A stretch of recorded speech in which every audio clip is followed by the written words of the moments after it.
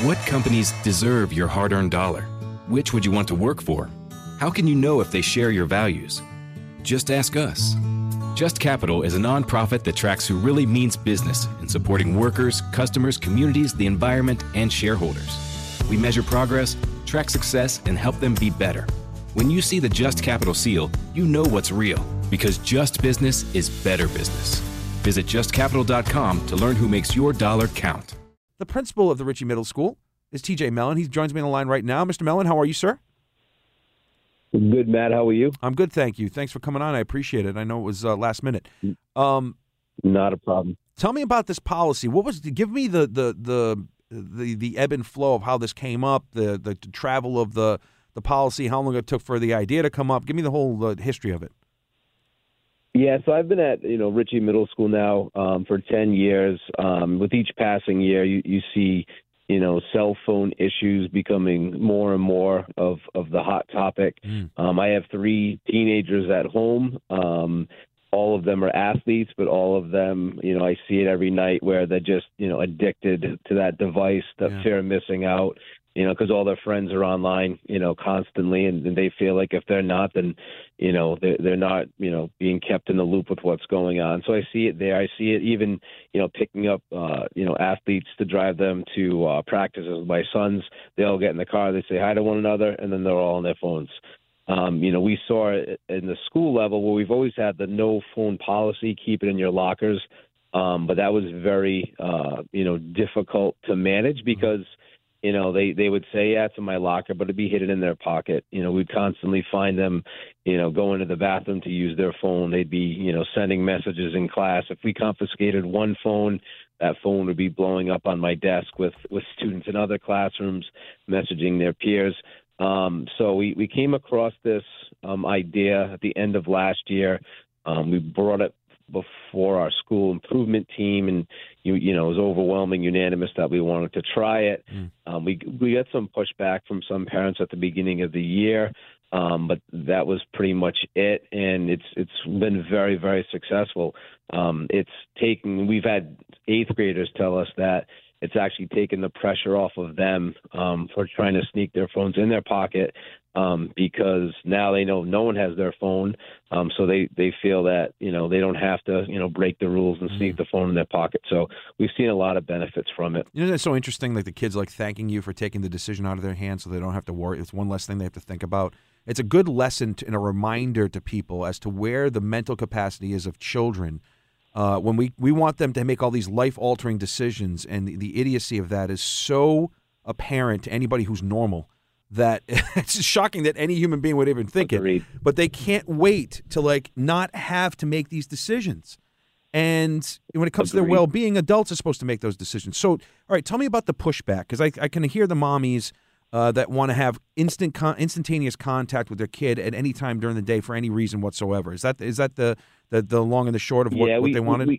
We had that at the beginning, but again, we weren't really changing the policy. The policy was always no phones in school. This is just a better way to organize that policy and make sure the kids were adhering to it. But again, we had the parents. Well, what if there's an emergency? And if I tell them quite frankly, if there was ever an emergency and we had 400 students all at the same time calling their parents because there was an emergency, God forbid there was one, you'd have 400 parents coming to the school at the same time, which would cause chaos, which would block emergency personnel from trying to get to the school.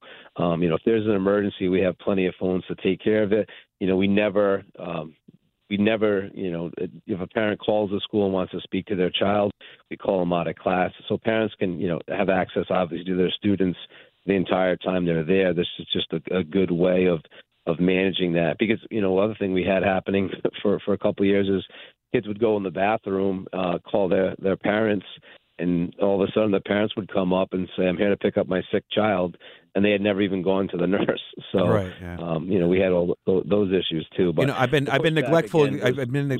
I got ahead of the game. I've been neglectful in telling people what the policy is. I don't think I enumerated it all out. Basically, what's happening now, for people who don't understand, I apologize for this, is I got ahead of the game because I read the article and my listeners probably didn't, is that basically what's happening now, you didn't have cell phones before, but now they have to lock them in a locker, like a special Well, you can tell me what the technology, like if it is technology, but like there's a special place where everybody. It's a basic locker. It looks like a locker. Some of our lockers have clear fronts to them where the kids can see their phones. They're each assigned a numbered slot. It gets locked by a key. Mm-hmm. The device is there, so the students know that they're safe. We had the excuse before that, I didn't want to keep it in my locker because I was afraid it would get stolen. Now it's, under the supervision of the advisory teachers. They have the key. The administrator has a backup key, and when they need to get their phone at the end of the day or during the day if they're going home early, we make that arrangement where they can go back and get their phone. Is that like in their homeroom? Is that what it is? Every homeroom has these set of lockers? Okay. Yes. Yeah. So we say advisory. Yes. I just assume that means homeroom. Okay. So you go in there, they go in there, and it's locked up. And who the teacher has the key? The teacher has the key. Okay. Yep. And the phone just sits there that thing must be vibrating all day long. The kids are good about, because they don't have it in their possession, they're good about shutting them off. That's one of the other policies we have, that it's turned off. And again, the students have adapted very well to it. We've definitely thought there'd be more pushback, but we got a great school, great group of students and teachers, and a little bumpy at the very, very beginning, but it's been smooth sailing since. Hey everybody, this is Dan Bespris, host of Fantasy NBA Today, a daily fantasy basketball podcast. We cover every box score from every game, every day. Plus bonus shows on buy low opportunities, players to stash, schedule analysis, and really anything you could need to smash your league into deliciously tiny pieces. Catch the Fantasy NBA Today podcast, part of the Believe Network, on YouTube or wherever you listen.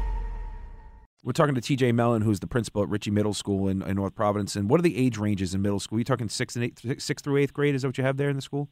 6, 7, and 8. 6, 7, and 8. So what's that, 12 to 14-ish? Yeah, we have 11 to 14 in that range right there. And again, you mentioned it perfectly.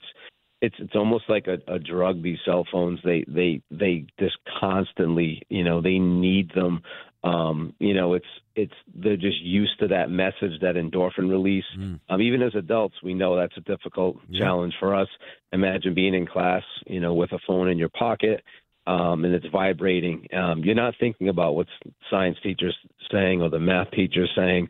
You're thinking about, who just messaged me, how many, what's going on in school, what's going on after school. So again, it was too much temptation for the students to have. Are you collecting they're not ready for it. Are you collecting any hard data in terms of academics or behavioral type stuff that you're kind of keeping track of, or is it mostly just what you've noticed and anecdotal? It's mostly anecdotal. We've seen, a reduction in bathroom visits because that's where they would go to, use their phone before. We've definitely seen a major reduction in social media issues that were prevalent during the school day before. So that's been really good. And then, we'll see, when our test scores and things like that come out. But again, just that ability to spend more time on task in the classrooms, I think, really, really key, without temptation or that daydreaming of what is going on. What message did I just get sent? Should I go to the bathroom now and check my phone? All those things. What's funny is when I heard this is a pilot program, I'm thinking to myself, why a pilot program? Why not just an adoption of the policy? I mean, across the board, is there any movement in that, you think? Or you just have to use this as a way to say, look, we've had huge success in the middle school, and so now we're going to go to the high school, and we're going to make it happen there as well, because I would imagine kids younger than middle school don't have phones, I hope. But do you see this becoming a district-wide thing? They do. They're at the elementary. I think that would be a decision that the superintendent and the other principals would make, but I don't see an issue with them, us coming together. And I can certainly share the information that I've had so far in the first, quarter and a half of school. And because it's working well, the other leaders that I work with are, very, very good people, and they want the same things for their kids. So I think if, we go to them and show them that, wow, it's really, it really is working. I think you'll see, school-wide adoption, maybe district-wide adoption, that's the goal ultimately is to help all students. So is it expensive, Mr. Mellen? How much did it cost? No, believe it or not, there was one particular site that we got them on. I believe they were they're about $50, anywhere from $35 to $50. Amazon has them too. So when you multiply that out by, we have 30 some odd advisories. The whole program was under $2,000 for us to implement. That's it. So, and that's the entire school, right? Is all the grades, or is it just the entire school? Yeah. Yep, so it's $2,000 for the entire school. How many? Forgive me for not knowing this. How many middle schools are there in North Providence? Is it just one? We have two. We're Ricci and there's Birchwood on the other side of town. And they haven't adopted this yet? Do you know of? Not yet. Just you. But again, I'm good friends with Brian Gilmore, the principal over there. And again, this is pretty early on, and we're in month 3 of school. So now that it's getting headlines, it's definitely a discussion we will certainly have together, and certainly the principal at the high school as well. Does a smartwatch qualify as something that has to be put in a locker too, or is that a separate thing? Usually, the smartwatch, that's where it gets tricky. Yeah. But again, we tell the students that smartwatches are for telling time. If we catch you messaging or doing anything like that, it's the same infraction as having your cell phone out. And typically, if it's a first-time offense, we give a student a warning. If it's a repeated offense, they'll get after-school detention. But again, that's another area where we've seen a huge reduction in having to give the kids detention. And again, as a principal, that's not your goal, to give kids detention, to take the time away from after school. Mm-hmm. So we've seen just a huge reduction in, the infractions and the write-ups for cell phone issues. So it's, another benefit to the kids. And depending on the issue, and depending on the technology too, I mean, usually your smartwatch works through your cell phone. So if the cell phone's off, you're not going to get messages on that thing. Sometimes they're their own thing, but very often they work through your cell phone. All right. Well, Mr. Mellen, I appreciate the time and the explanation. I wish you the best of luck. This to me just seems like common sense. I mean, I grew up in a day and age where we didn't have any contact, and if it was an emergency, as a matter of fact, in an emergency situation, the last thing you want is kids paying attention to their phones. You want them doing what they have to do, which is maybe leaving the building or, getting out to safety if they have to, if there's a fire or something like that. And like you said, you don't want a glut of people. You want everybody to be focused on the issue at hand. And so it seems to me that the old ways are probably the best ways, where mom and dad get called from the school if and when there's actually something to call about, rather than just what time are you picking me up today, that kind of garbage. Agree 100%. Yeah, I wish you the best. Thanks for coming on. I appreciate it. No problem. Thank you. All right, TJ Mellen, ladies and gentlemen, the principal at the Ricci Middle School in North Providence. Are you ready for hard-hitting observations? She is the least credible person I may have ever seen on camera. The Ben Shapiro Show brings you all the news you need to know in America today. Guys, not everything is 4D chess. Why can't we just laugh? Ben breaks down the culture and never gives an inch. We all know I'm the #1 rapper in the world thanks to Facts by Tom McDonald.